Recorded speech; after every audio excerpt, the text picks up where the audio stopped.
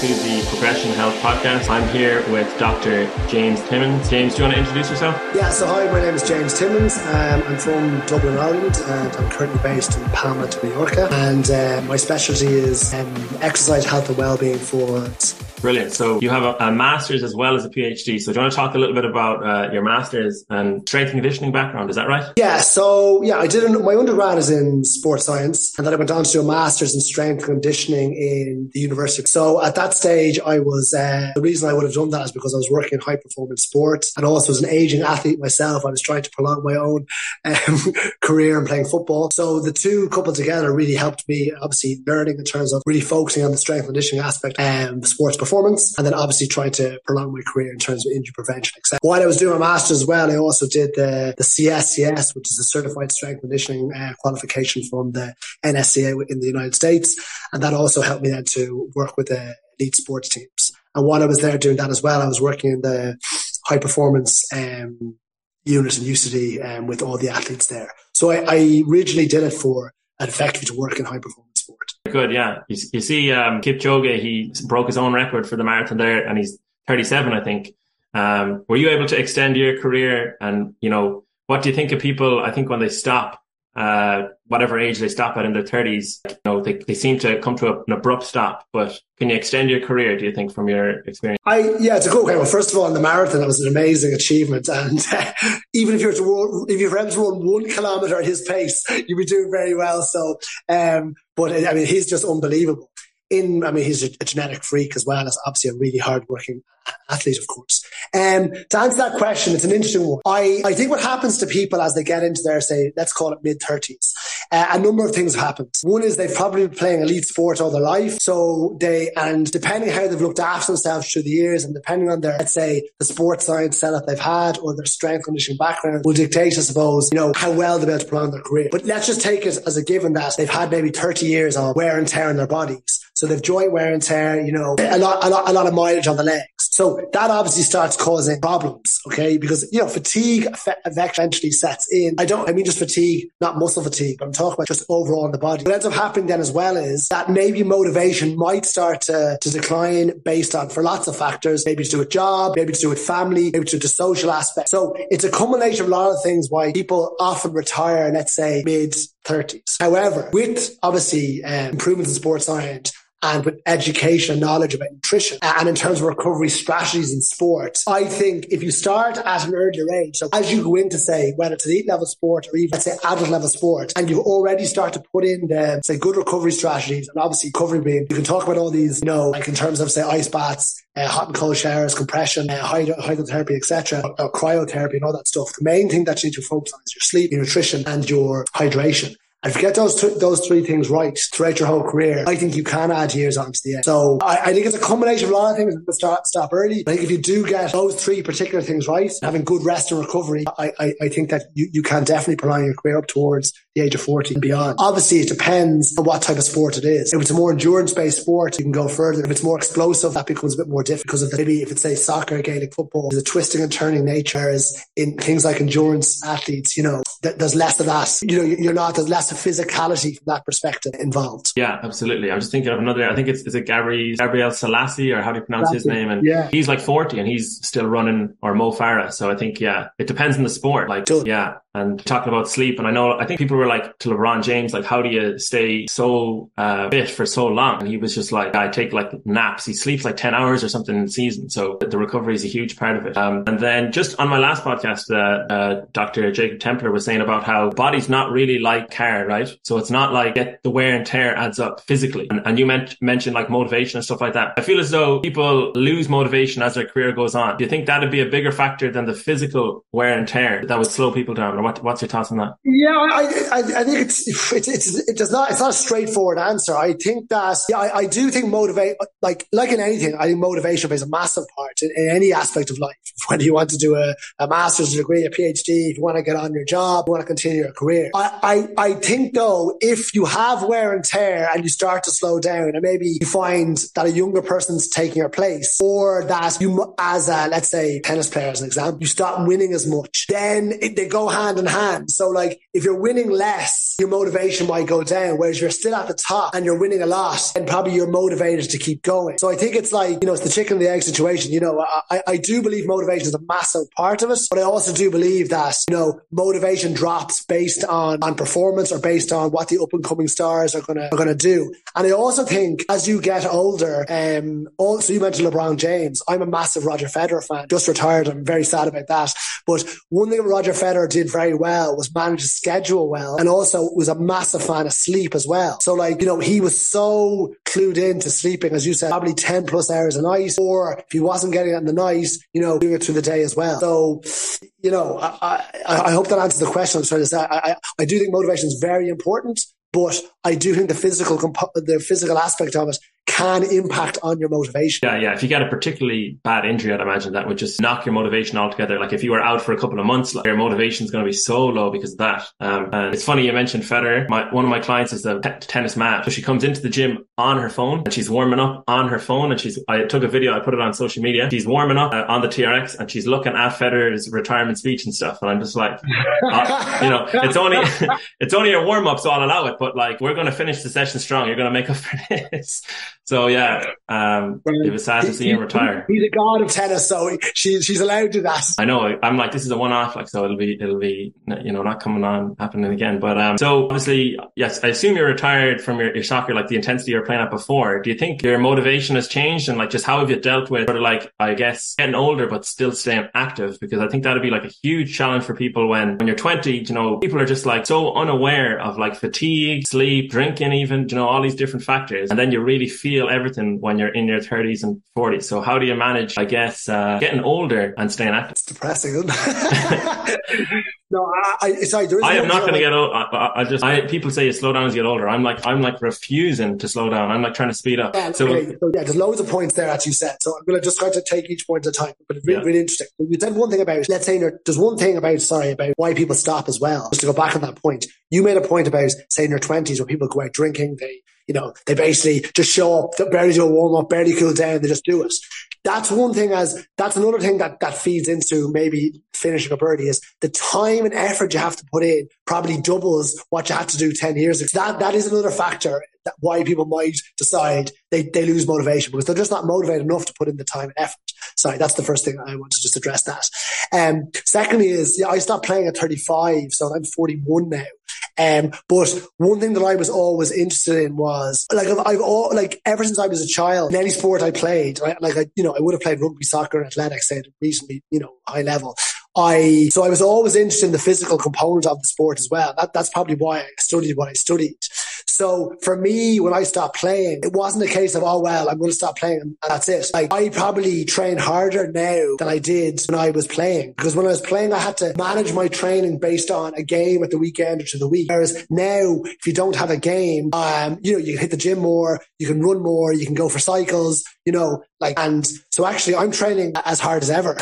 So I don't find it a distraction. I've actually a friend who lives in London, a PT, and he said to me, we were just talking about our training routines, and he does a small bit every day. And he goes, I just train like a professional athlete. And I just go, well, I'm not, but it's for me to train not only physically, but mentally. It's like it's probably a stress relief.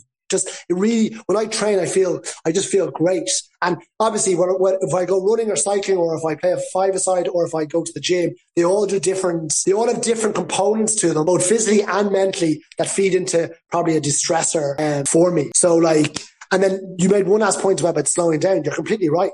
So from the age of 30, unfortunately, that's when the aging process begins. There are minor components that kick in every year. Right? But I would be on your wavelength saying that you should be, don't slow down. Keep going.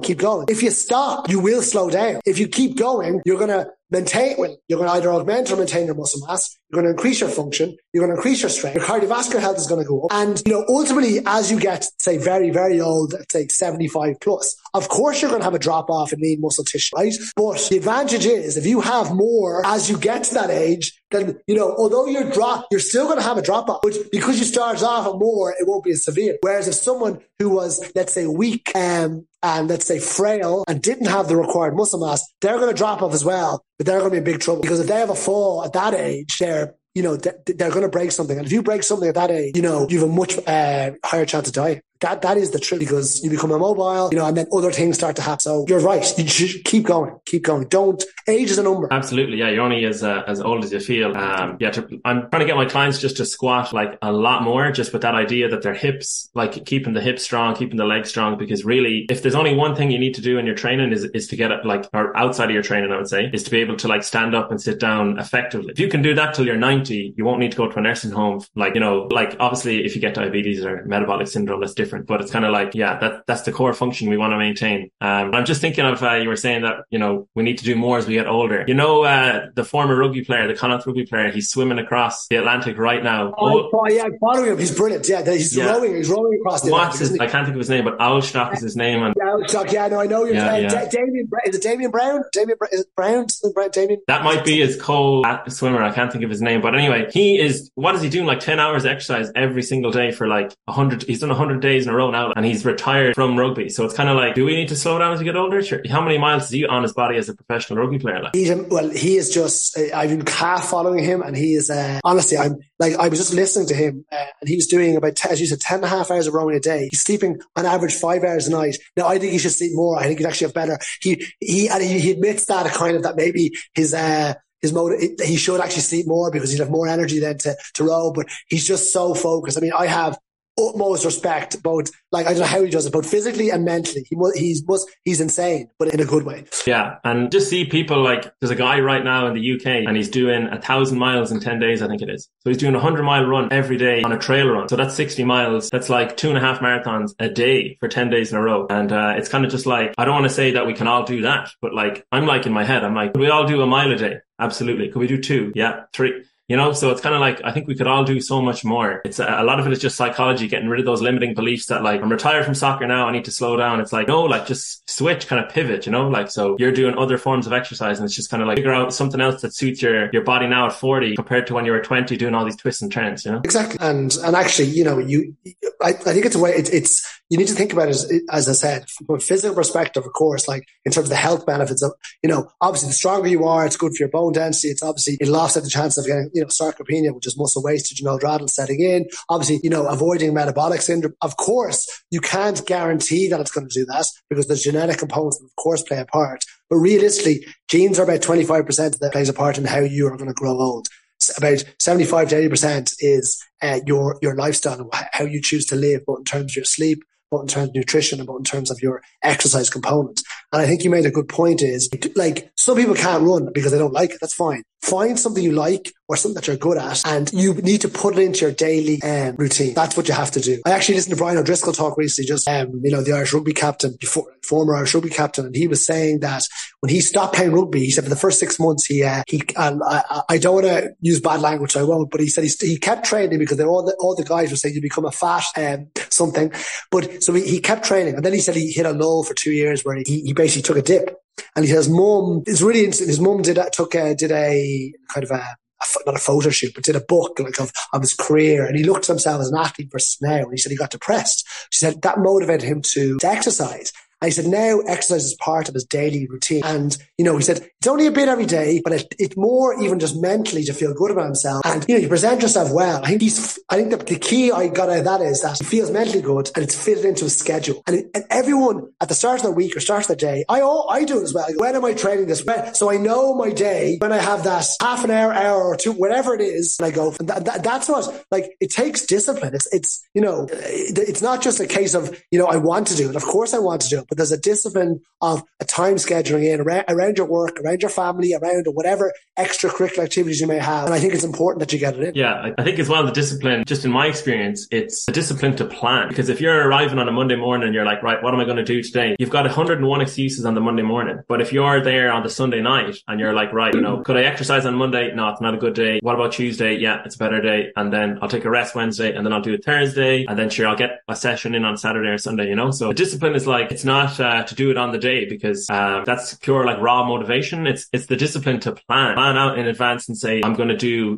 2 sessions or 4 sessions. And when you have a clear head, like on a Sunday night, I can't like make that point enough. It's just so much better to plan ahead of time than on the fly. I totally. I mean, I think you need to have a contingency plan in place. Say, right, okay, so say you have 3 sessions a week planned, but you have also then a kind of a floating space where, well, if something comes up on that day, I can still get it in another time. I think it's important to have that extra planning in place. I have that as well. I always have a contingency. Okay, if something happens for whatever reason, I'm able to throw it in there. It's just planning, because you said. Yeah, I'd be like that actually with, I'd move things around. So I have like a short session or a long session. And then if the time allows, I'll do the longer session. But if it doesn't, I switch it around. And then sometimes you definitely, I think it's a bit of discipline to be like, you know what? Like, I have to kind of decide between like, do I want to just have a quiet, chill afternoon, or do I want to like get this session in and then maybe enjoy the weekend a bit more because I've been disciplined? It's kind of trade-off. I agree. It's easy to just not do it. Absolutely. But then I think, I don't know, do you get this if you don't do exercise? A bit of kind of guilt or sort of just like, could have done better there, Do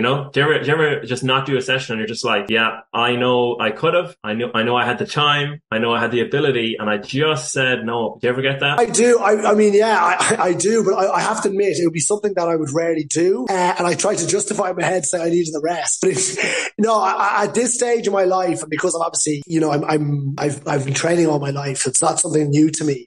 I know when my body needs to rest. So sometimes I have a planned session, I may not do it because I know actually I'm better off not doing it. I'm listening to my body. But what you're saying, yeah, if I didn't do it just for the sake of not doing it as an excuse, like I'd feel guilty. I would. Yeah. But I don't think everyone has that guilt. I mean, I think we're speaking maybe from a different perspective, and that's something to understand both as a trainer or a sports scientist or whatever your background is. I think it's really important to understand that us, or the trainer is not the client, and they might have a completely different mindset to us. So that's just worth bearing in mind, of course. Oh, absolutely. I think we're talking about like the endorphins we get from like exercise. And I know for a fact that a lot of people don't get that at all. Like, we're very lucky to get that. So yeah, just doing stuff that you enjoy, doing activity you enjoy is so important, which is your expertise in working with older adults. How can we stay exercising, for the long term? How can we adhere to a workout plan and maintain our health as we get older, especially as the world's population is getting older? Yeah, so that's a good point. So, we all know that the world is getting older, and across the board. And not only are we getting older, we're getting more sedentary. So just because we're living longer doesn't necessarily going to mean we're going to live healthy. So my mantra is trying to match your health span to your lifespan. And what that means in simple terms is if you live to 100, right, that's your lifespan. But if you only health until you're 80, but that means you're going to have 20 years of bad health. So that's your health. So ultimately, what you're trying to do is live as long as possible, but as healthy as possible. So I always say, live to 100. The first 99 and a half years is in good health. Now, if the last 6 months aren't too bad, okay, I think you've had a good innings with that. So that's the first kind of thing people need to understand is living longer is great, but a lot of that's due to modern medicine and technology. And that's going to continue to happen, right? But we need to make sure that we're offsetting that with a healthier lifestyle. And the best ways to do that obviously are, good sleep habits, good nutrition habits, and good exercise habits. My expertise is certainly in the exercise component of that. So what you're trying to do is then, as you're living longer, years ago it would have been doctors or GPs or would have said medics, okay, you need to rest, slow down. But actually, you don't. You treat an individual person as an individual and say, right, you need to keep going, as we discussed earlier. So, I'm not saying someone who's never ran before in their life and you get them at 70 years of age, you get them to run a marathon. That's not what I'm saying. But what I am saying is, if you had a 70-year-old who has been running all their life, there's no reason why they shouldn't continue to run if their body allows. Obviously, then you may offset that and say, right, well, they have a knee joint pain, an ankle joint pain, you might, but you might say, right, we're going to do some maybe cross training, or we're going to do some cycling or rowing, something that's still cardiovascular, working on their cardiovascular health, but is maybe saving their joint if they can't do that. So the important part is that what I would say is whatever the individual likes to do, and if they try to push them in that and get them to keep going. And if they don't like doing something, well, you're going to have to persuade them, encourage them that actually the opportunity cost of not doing something is basically early death or living a horrific lifestyle that you're going to be medicated up and you're going to lose your dependence. So what every old rat wants is independence. So then you encourage them and you get them motivated to do that, okay? Because everyone, certainly from an exercise adherence perspective, would have excuses not to do it. So they need to know the importance, obviously, we don't, but certainly we would know the importance of strength training, right? But cardiovascular training is just as important. Cardio would have been the original one that everyone should have said to do. And now it's gone the other way, everyone needs to strength. The reality is you need to do what's called concurrent training, which is cardiovascular training and strength. And the two together are a lethal combination, potent combination to improve your cardiovascular health, which is the most important muscle in your body. If you don't have your cardiovascular health, if that stops, you're pretty screwed. But obviously also then your musculoskeletal health, which is really important particularly for bone density and obviously maintenance of lean tissue, strength and function. If you lose all those, again, you're in trouble because then you might fall and break something, be frail and weak. And if you do that as you get older, and again, you're probably going to die young. So it's that's the education importance of it. The adherence. So that's the science will say one thing. That's great. Me and you can have a discussion here all day and talk about the science. And we can grade and promote it to everyone. But that's not good enough, because how do you get the older adult, that individual, to embrace what you're telling them and actually do it on a consistent, regular basis? Everyone wants that magic pill. But you know what the magic pill is? As you know, this is consistency. Consistency is the magic pill. So from my empirical research, and also then from my own anecdotally in terms of my own work that I'm doing currently, and particularly of the last 10 years working with older adults, is they're not quite the same as what a younger, say, model wants to do. Okay, when I say model, I don't literally mean model. I just mean a younger version of that person. Older adults value maybe the knowledge of the trainer that has trained them. Okay, they also value they're not trying to get ripped or jacked or buff for the gym. They don't like actually that gym environment, but they have definitely more, they're trying to have things more like, can I play with my grandkids, right? Can I live on my own? Can I do all the things I always do on a regular basis?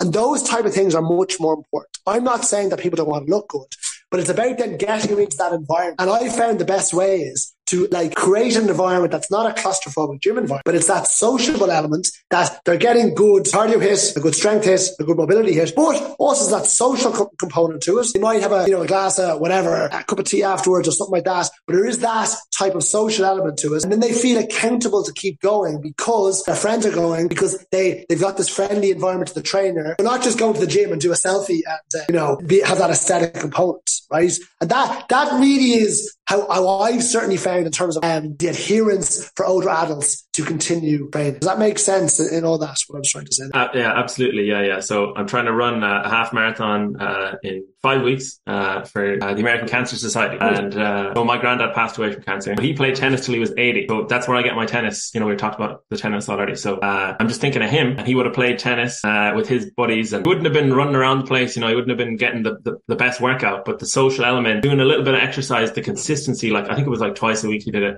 till he was 80. So it's everything you said there, it doesn't have to be a marathon or anything crazy. It's just something more as well than for looks. It's the selfie is not helping anyone. If you're doing a game of doubles tennis where you're having the crack with your friends, you might have tea or a drink after, whatever, get so much more out of it. So I think that's something that people don't really get. They don't really sort of think, when they think of exercise, they think of no pain, no gain. And it's social element, I'm talking about the runners Kipchoge and stuff. My social element is seeing other people that inspire me. There's a guy right now and he's 50 years old trying to be the fastest over 50 marathon runner. Ken Rideout is his name. And he is trying to do it in under 2:25, 2 hours, 25 minutes at 50. Which is outrageous. So, that's kind of I don't want to say that's my community, but that's kind of I get it. It's more than just I'm running and it's painful. So do you think people don't really get most out of exercise because they don't see all the other benefits outside of the physical? Well, you've just touched on so many good points there, I have to say. So in relation, so first of all, your granddad, whether he's playing doubles tennis twice a week or singles, whatever it was, right? There's a skill element to that, first of all, right? Whether he's good or not. So there's a coordination and balance element to that. Okay. And yeah, he's not getting much of a cardiovascular, let's be honest about it. But the social aspect of that, you can't, there's no value to put in that. There is no value. And that is very much underestimated. I do think though, for those social tennis and golf, who I would deal a lot with, you still have to stress the importance though of doing some resistance training or strength training. That doesn't have to be in a gym environment, by the way. That can be done using their body weight, as you made the point earlier, squatting, getting up and down of a chair. That can be done. Doesn't have to do with 100 kgs in your back. You know, with your body weight, or you can do it banded resistance training. So I do think that component has to be stressed, but you cannot put a value on as you said, the social element of a tennis club or a golf. Right? Then you made a really good point as well about people, the value people place in exercise and why they exercise. And this, I have a huge problem with this, right? I really do. It bothers me a lot. And so if I go off on a rant here. Here's the controversial opinion for social media. Here we go.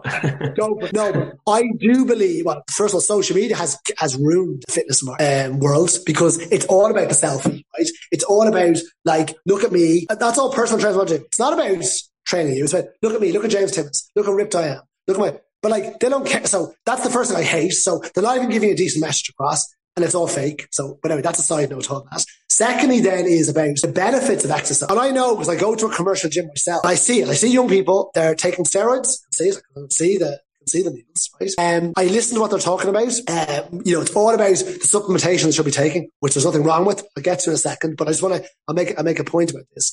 And then they're all in the change rooms, literally look at their pecs, look at their six packs, so-called six packs. They do it with their tops off in the gym. So their only reason for going is aesthetic purposes. And I have no issue with that, right? I don't have an issue with going for aesthetic, but that is a very minor component of why you should train. However, it's probably why 99% of the population do train, right? So it's a minor component why you should train, but it's probably the reason why most people do train. So that's the kind of caveat to all that, right? I have this argument with friends all the time. They say, oh, you only go to the gym to X, Y, and Z. I said, no. I said, I go to the gym actually to de-stress, and it's from a totally mental perspective. But also, obviously, I'm well versed and studied in the environment. I understand, the metabolic component that it has inside you. I understand the strength benefits have in terms of your, prevention in later life, falls, your bone density, maintenance of lean muscle tissue, all, possible prevention of cardiovascular disease, prevention of cancer. I'm not saying that these things aren't going to come up bestowed upon me, but I am saying that you're giving yourself the best opportunity to live as long and healthy as possible if you train with that mentality. I prefer personally, when I train with individuals or groups, is to give them not, it's very hard to say to someone, okay, we're going to train and just, because we're going to, we're going to reduce the cholesterol in your blood. I mean, that could be a reason, but you're probably better off giving someone a performance goal. So whether it's on the rowing machine, whatever it is, or running or cycling, and you try to improve in that performance aspect, as a trainer in the background that actually all the training you're doing is actually going to help, X, Y, and Z. And I think that's the real factor that's really not understood out from the general population, that the benefits of exercise are very little to do with aesthetics and actually really to do with your health performance. Yeah, 100%. So I never really ran when I was younger. I only, I think I did about maybe 5 long runs in my years before I started doing the half marathons recently. And I literally put it in my calendar. This is like anxiety management running. So if I don't get activity in and exercise in, I get more anxious, or I even get a little bit depressed. So I started telling myself, you're going to get more anxious. You're going to get more depressed if you don't do this. So it was sort of like something like a doctor might say. And it wasn't that I knew for a fact that go for a run and feel zenned out or on cloud 9. But it was what else can you try? As in, what's your best bet apart from exercise? And I knew over time then I started to realize that with the exercise, maybe I didn't feel amazing, but I didn't feel the anxiety. I didn't feel the depression. It was I kind of was on a 6 out of 10 type of kind of mood, we'll say, as opposed to being really stressed out or whatever was afflicting me. So, exercise is your best bet to, I'd say, manage your mental health.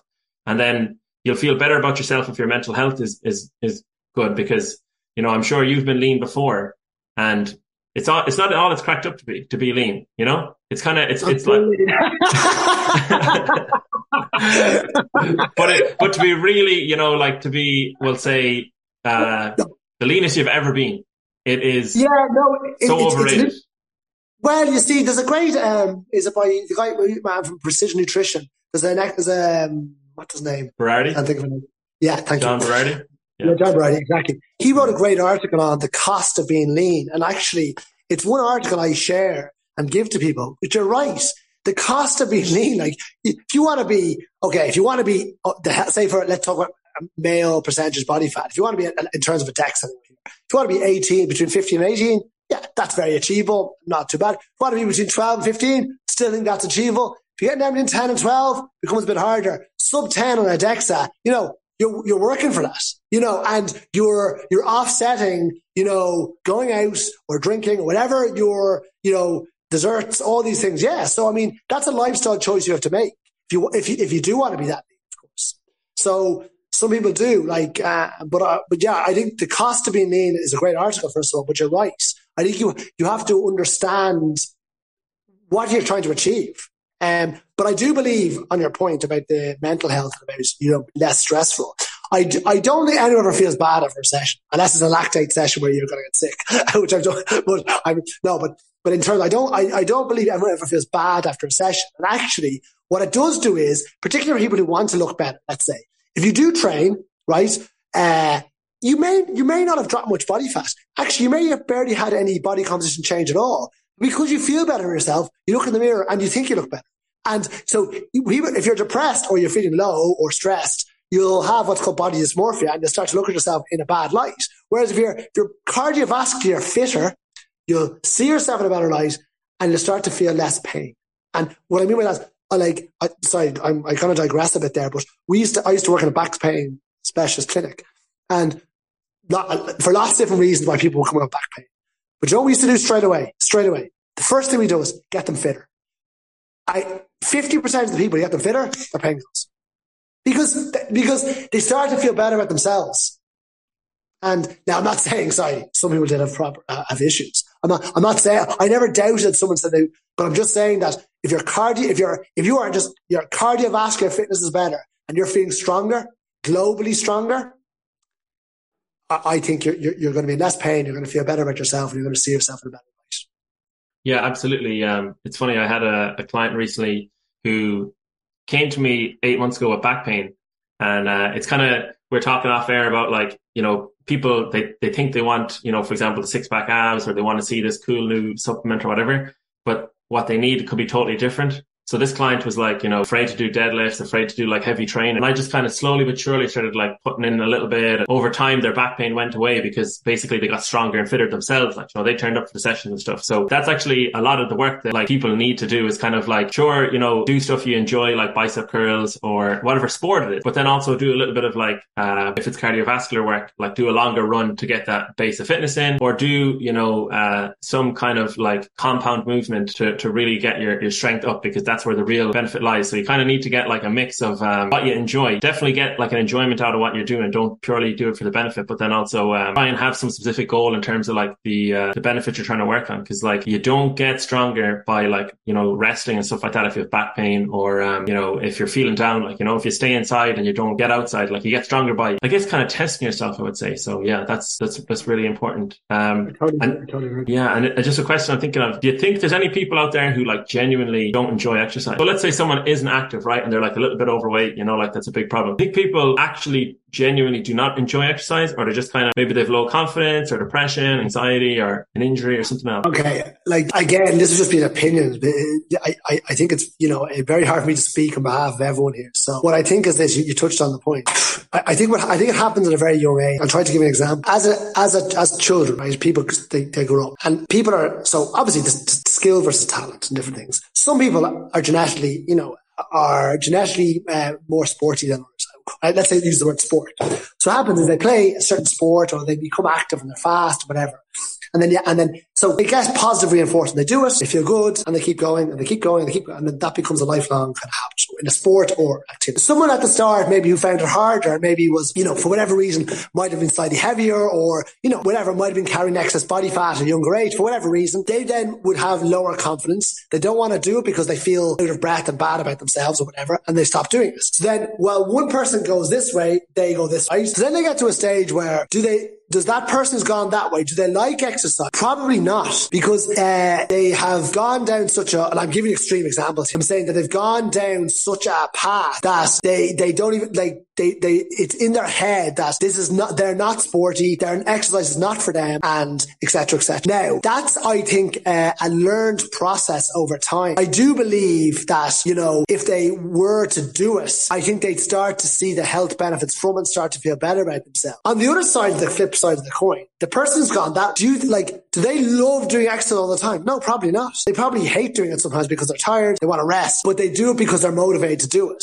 So like, I think so to answer your question, do I think there's someone who don't like exercise? Yeah, I do. I do believe that. But I think there's a reason for it. And as you said, it's probably a lot to do with confidence. I think that's really the word I would use and I see it. I see it in my kids. I understand how that could happen. So it's kind of like a conditioning thing where the experiences they've had have led them. They might have, been bullied, or they might have just, been unlucky, or they might have been in a particular age group, where like they tried and trained just as hard as anyone else, but maybe like they genetically, for example, basketball is the obvious one, right? So they're like, they trained as hard as the next fella, but they were like 5'5" or something. So like they just were unlucky that way. So it's kind of like, it's not that exercise, they don't enjoy exercise. It's that they just have been unlucky in the experience that they've had with exercise. Is that what you're saying? Yeah, yeah. Yes. I mean, it could be to do with a sport, or it could be just to do with exercise in general. Yeah, but I think but again, that's just my opinion. Like, that might not be true. There might be just people who generally just do not like exercise, and that's fine. I mean, there could be top athletes, by the way, who, when they retire, they never want to exercise again because they just don't like it. I mean, so like, and I'm sure there is people like that. I deep down would find it hard to believe that is really the case. But if they tell me they don't, they don't. But I've never met anyone who said, I hate exercise, like really hate it. I know people who find it very difficult to exercise, but I know if they're coaxed or persuaded to do it, that they do feel better after. That's a good point. Yeah, I don't think I know anybody who hates it. There's definitely people who dislike it, and making me think the tennis again of Agassi. Did you read his autobiography? And I did. I actually did. I did. I'm a big tennis fan, so his parents kind of almost forced him to play, and he was actually happy to retire in the end. Yeah, it's an interesting one. Like, yeah, now that's sport versus exercise, of course, but I mean, they're two different things. But yes, it was nearly beaten into him that he had to do it, so he ended up hating it. So yeah, again, that's a whole other topic we could go into. But yeah, I mean, I did read that, and that was but like, ultimately that boils back down to your environment that you're brought up in, whether it's a family environment or friend environment or school environment, like it's nature versus nurture, like all those factors, and particularly, all those factors, your surrounding environment plays a massive role in how you develop both as a person and even how you say your likiness to exercise or not. 100%. Yeah. So, we know, I think it's like 60% of the population is overweight, right? So and I know like the percentage of, like, I think it's in the US, I think it's like only 25. I actually was told, I quoted it's 25% of adults are doing sufficient exercise. And then someone was like to me, that's extremely generous. They said it's way lower than that, right? So we'll just assume that most adults are not doing enough exercise, right? So like, we'll say the recommendations they're getting are wrong about how to increase their training. What would you say to someone who's like, I want to exercise more, but I'm just not? And it's like, I want to, but I'm not. I have 2 kids, or I have this injury, or I have a barrier. How do they get to meet the requirement? Good question. I think there's 2 things. I mean, first of all, there's 2 answers to this. One is, if you're looking at the individual, just as an individual per person, what I would do personally is I would always try to feed into, look at their day as a whole, see what they like to do, and then try to integrate it into their day. But in the overall, to answer your question in an overall sense, the recommendations are regardless if you look at the NSCA or the ASCM or, the general or the WHO guidelines are, they say 5 by 30 minutes a week. And then for cardiovascular work, and then 2 strength sessions. They're so generic and they're ridiculous. They actually don't even, that was one of the things, that was one of the reasons my PhD question was made. It was because there actually is no recommendations, particularly for older adults. Sorry, there's recommendations, but they're just general and they don't actually give specifics. And we try to come up with specifics, but that's a separate question. To answer your question is, I would say people should take on board what's called exercise snacking, which is this so you have what's called a snacking menu. And from your menu, you do a weekly menu, and then from that you can pick and choose what falls in. So it's like a food menu, but it's an excellent. So for example, you rather than saying, right, well, I don't have time because I have kids or I have work, whatever your excuse is, you go, okay, but I do have, 3 5-minute slots throughout the day that cumulatively over, let's say even 5 days a week, 7, even if it's over 6 days a week, that'd be 90 minutes, right, of work that could be done, right? And the beauty about 5-minute exercise snacks is that you can work at a very high intensity, right? So you can pick an exercise at a high intensity and do a 3 5-minute slots throughout the day over whatever, 3, 4, 5, 6 days a week, whatever you decide it is, you will get depending on what it is, whether it's strength, let's just say with cardiovascular, you could get a sufficient amount done even in that 5 minutes. So you could do 5 minutes of body weight strength exercises. You could do a 5-minute HIIT exercise of cardiovascular work. And your man, Jabala from, I think, Canada, he's done loads of work on like these 1-minute workouts. But like now over a short period of time, they do work in terms of, increasing your cardiovascular health. I'd like to see them over a longer period to see if actually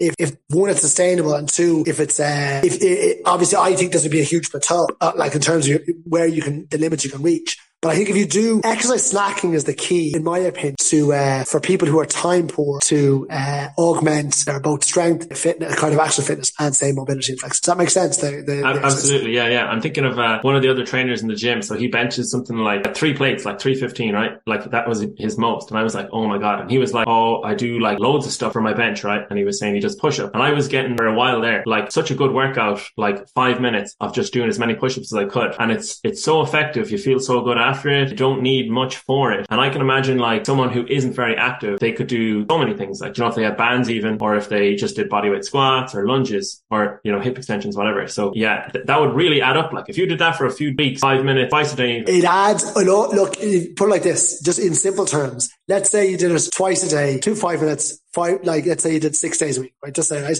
That's 60 minutes per week, right? Add that up over a year. That's 50 hours, like 50 hours of good solid work. That's a lot at that intent, so it's just small cumulative bits over time. And obviously the more you do, the probably more you want to do, and then the more you'll add on. So it's the way to add up time. And like, it doesn't have to be a lot. That's the key. It doesn't have to be this big, inconvenience to your life. As you said, it can be 5 minutes of press ups, planking, press up, plank. I'm just giving examples. It can be, squatting to a chair. It can be just so many, like there's a million exercises you can do. Like I have a library of them. Like with those rattles, my mantra is I only work bodyweight and resistance bands only. It's not that I don't agree with weights, but that's what I use, So everything can be done. That can be done from your own house. Absolutely, yeah. And if they could get into a gym, I'd get them under the barbell. Just that's my bias.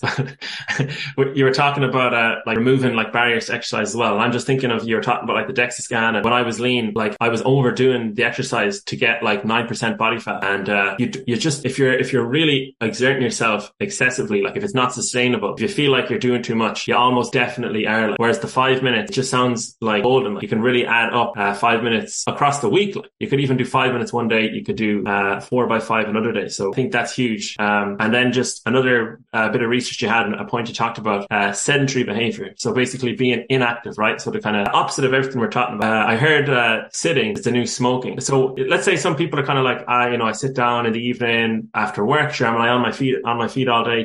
What's the big deal? Like, I'm just sitting down. But like, should people be worried about how much time they're inactive in a day? Well, 100%. I mean, with the way we live as modern adults, or even children, let's talk about adults. I mean, again, I'm giving a generalized point here, is that once you get up in the morning, you probably drive to work, you're seated, and now I know with COVID things have changed, but let's just say, you drive to work, you're seated in an office all day, you probably have your lunch at your desk, you come home, you could be commuting, and like, depending where you live in the world, like, if you could be commuting for 1 or 2 hours a day, both ways. Then you come home, you have your dinner, you sit down, first of all, you've barely burnt any, you haven't burnt much energy, right? So in terms of your caloric intake, so you're probably over consuming in terms of you're taking in more energy than you're expending. Then you're sitting down, you're in a hunch position. It's bad for your posture. You're shortening your muscles. You're probably watching screen time sitting down. That's not good for you. So ultimately, do it once. It's fine. But there's nothing wrong with sitting down and watching telly, by the way, at all. I'm not saying that. And obviously, people with their job. But I think what's really important to understand is look at your day as a whole and say, right, well, actually, how sedentary am I? Okay, well, I have to drive to work because I have no option. Like, okay, I have to sit at my desk. I have no option. Okay, but could I have a standing desk? Maybe every hour at my desk, can I get up and walk around the office for 5 minutes? Are there stairs in my office? Instead of taking the lift, can I take the stairs? I know these are obvious things, but can I do 5 minutes of stair walking? That will get your heart rate up, let me tell you. When I get home, can I instead of going home, can I go straight to the gym before I go home? Because then I won't settle, I get that work done. When I go home, as soon as I take off my work clothes, can I go for a run? Can I go for a walk? Can I go for a cycle? Okay, I have kids, I can't. Need to put them to bed. Okay, what I'll do is once I put them to bed, before I sit down and watch my Netflix, I'll do my 10 minutes of exercise snacking. I'll do some body weight resistance training, banded only, or I'll do some, so I think it's important to understand how sedentary you are, and then to say, right, yes, sedentary behavior will kill you eventually, because you're not using your muscles, so you're getting muscle wasted. You're being in bad postural positions. You're probably over consuming on calories that all feeds into it. And then, you're spending too much time on the screen. So like eventually, it is worse than smoking. And like it will kill. Like it's a small decline. It doesn't just happen overnight, but it happens very slowly. And then suddenly you go, what's happening? And that's the reality of it. Compounds for sure. It's kind of like if you were to turn a blind eye to maintaining your car, and the little,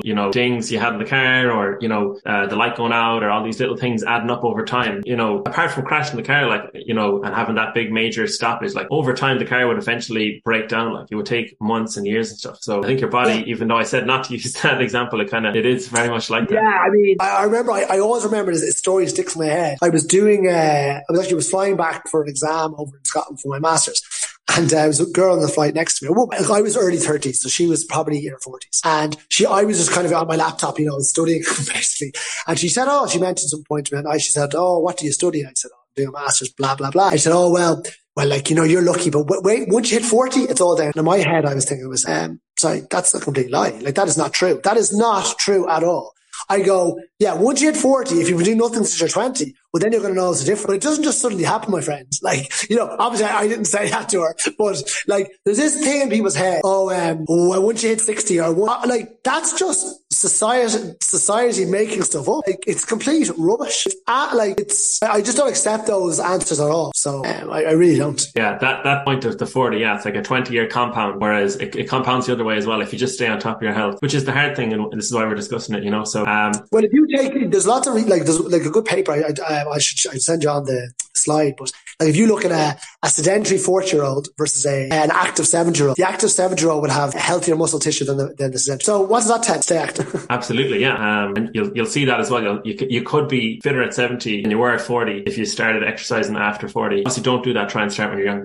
Of course, but that's a good point to make though. Sorry, you always, obviously the earlier you start, the better, but it's never too late to start. And a really scary stat I'm going to give people is this, and I've taken it directly from Dr. Brendan Egan's TEDx talk on sarcopenia. If you haven't seen it, by the way, definitely recommend it. It's about 10 minutes of your time. So, but he puts up a stat there, so that's why I'm quoting from him, because he's obviously quoted from somebody else, but I'm not sure the original paper is that if you have, as an older adult, have 10 days of bed rest, you will lose 8 to 10% of muscle. Right? Now, to put that in perspective, per decade, you lose roughly 8 to 10. So if you're bedridden as an older adult, you're going to lose the equivalent of what you lose in 10 days versus a decade. Now, that is one of the scariest stats that I've ever seen. That should be on every hospital wards there is. Basically, like being in bed is the worst thing you do. So like, I know that's an extreme case, of course, because you're lying down for 10 days straight. And obviously it's an older adult. But the point is, it's cumulative. If you're sedentary for a lot of the time, your muscles are wasted. I'll give you a better one. So I wrote a blog post just about like how to exercise for life, right? And I don't know what gave me this idea, but it was like, hospitals are a death trap. You go into a hospital and you're sick, right? And you're sitting down and you're wrapped in cotton wool. I guarantee you go into a hospital, you're coming out sicker. You might have treated the disease, whatever the disease was, but you're coming out muscle wastage, think you're frail. I'm like, get rid of all the beds out of the hospital. And I mean that you'd be better off. And if you're going to be in such a worse state when you come out, and that kind of proves it, that muscle loss, the detraining effect of being sedentary, it's killing people. In the UK, they have I think what's called PJ paralysis. Okay, so basically you're in your PJs. So what they're trying to encourage is that, when you go in, you're being active. So my brother, I'll just give you a quick story. My brother fractured his ankle 2 weeks ago. Don't go into the details of how it happened or why it happened. But anyway, he had 2 operations, and the second one was delayed because of swelling, etc. So he ended up being there for 2 weeks. But I told him, go to the physio, ask for hand weights, ask for bands, because you need to, because you're lying down for 2 weeks. I know he's late 30s, so he's not, but still, he's going to get massive muscle wastage even in 2 weeks of doing nothing, So, in fairness to him, he did it. But I'm sure they thought he was crazy, but that's the reality of it. You're very right. Hospitals are a death. They're necessary. You need to go there obviously to be looked after, but you're right. You win with one thing and you come out with another thing. That's the problem. Yeah, you're just detraining from being inactive. One thing I was thinking of when you're making all the points about how to increase your adherence is self-belief, right? So I'd imagine somebody who's low on confidence or just inactive, and they're just going to have excuse after excuse after excuse, and rightly so, because they haven't done it before, right? So with becoming more active, how important is the mental side of it and just believing in yourself, and where can you get belief from if you don't have it? Oh, that's a great point. I think, but where can you get belief from if you don't have it? I think I would always recommend someone to buddy up with someone. So with a mate or a friend or buddy of, let's say, the States, or, a family member or something like that. So someone that you can actually train with. So that makes you much more likely to do it first. There's obviously, I can only, like, this can go across ages, but particularly for older adults, often people feel less confident that haven't done it for years. And then when they're put into an environment like a gym setting that they think is for young people, that can be very intimidating and off-putting, and then they lose more confidence. So I think what's really important is to understand if you're the trainer, understand the individual who you're training, understand what their needs are. But as the individual themselves, to understand, right, okay, I am low in confidence, to recognize, I haven't done this in a while. So what I'll do is I'll start off just with my friend or my family member or my spouse, and I'll do it in the comfort of my own home, or I'll do it in my back garden, or I'll do it in my locality that I don't feel it, right? And then as time goes on and they start to feel better, the confidence starts to go. I know particularly for people, and it's not an area that I'm an expert in and people I deal with much, but people who are particularly obese or overweight, a lot of issues they have is that the self-confidence is so low. They won't even go outside to exercise on their own because they're embarrassed that people will see them. But that is just if you take a step back and look at that, it's very sad, but it's ridiculous, because by not embracing it, they're going to stay in this bad state. Whereas if they embrace it and do it and just get over that initial hump, their confidence will start to go up. So my advice really is to try, as the individual, to try to understand where you're at, as the trainer or sports scientist looking after the person, to try to understand the individual, and then try to partner them up with either in an environment that will be correct for them, whether it's a group of like-minded people or whether it's a friend or family member that can give them the confidence and motivation to do it. That's what I would say. It's really finding the right environment. Yeah, absolutely. The environment. Find an environment that suits you. And I have a friend, we go for a walk once a week, and I'd be on my feet all day on the gym floor and I'd be wrecked. This fella, he's so committed to going for a walk. It's brilliant for me. So only for that he wants to go on the walk that we go. So I would say that when you are low on motivation, which you will be, if you have someone or a group of people who are already going, that kind of group momentum will carry you forward on the days when you're low on momentum. And you'll do the same for them as well, because you can't always rely on motivation or self-belief, but you can get it from other people for sure. Like, we all have different levels. So that's huge. Yeah. I'll just really quick last point on that. I think, motivation comes from within. I do think that ultimately, for the long-term sustainability, maintenance component of this, you do need to have inner strength and belief and inner motivation. That's why I firmly believe. However, I think it's very important, if you do, like your walking friend, you have someone to go with. You don't want to let your friend down. That's the reality of it. So you'll do it. So I think both are really. Yeah, it starts from within. Like, so for example, I do the harder stuff because for my mental health, but then that walk is social, and it's also, my good friend. Yeah, great. Yeah. So James, this has been brilliant. Is there any kind of final message you want to wrap up with, or any links or anything you want to plug? Well, no, the final message for everyone is just like, to feel better, you got to move a lot, right? So as you age, and by the way, you're aging when you're born. So what I mean by that is, but you're particularly aging from 30 onwards, where there's slight declines, let's say, in lean muscle tissue and strength. They're very slight. Don't use age as an excuse. As you said, Ross, as you're getting older, don't slow down, keep going. And remember, benefits of exercise are not aesthetic. They are a very minor component of that. If you want to focus on aesthetics, look at your nutrition. If you want to focus on exercise, think about it for your metabolic health, getting increases in strength, trying to prevent disease as you age, trying to match your health span to your life. That's really all I want to say. And if you do want to check out what I do, go to www.uagewell.com. That's YOUAGEWELL.com, and an online platform where I try to help older athletes